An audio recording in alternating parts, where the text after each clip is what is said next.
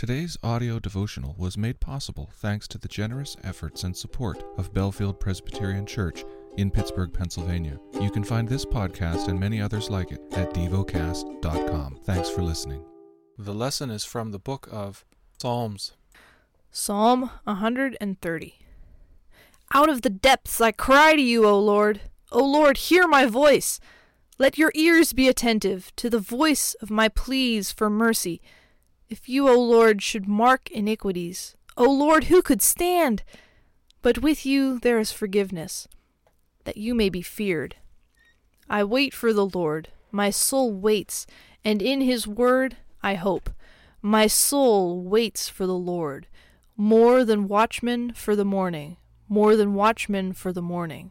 O Israel, hope in the Lord, for with the Lord there is steadfast love, and with him is plentiful redemption, and he will redeem Israel from all his iniquities.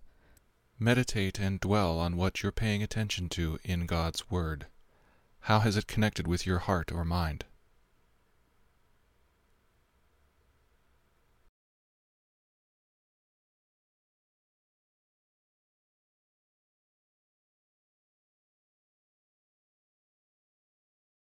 Pray to God freely about what has moved you today.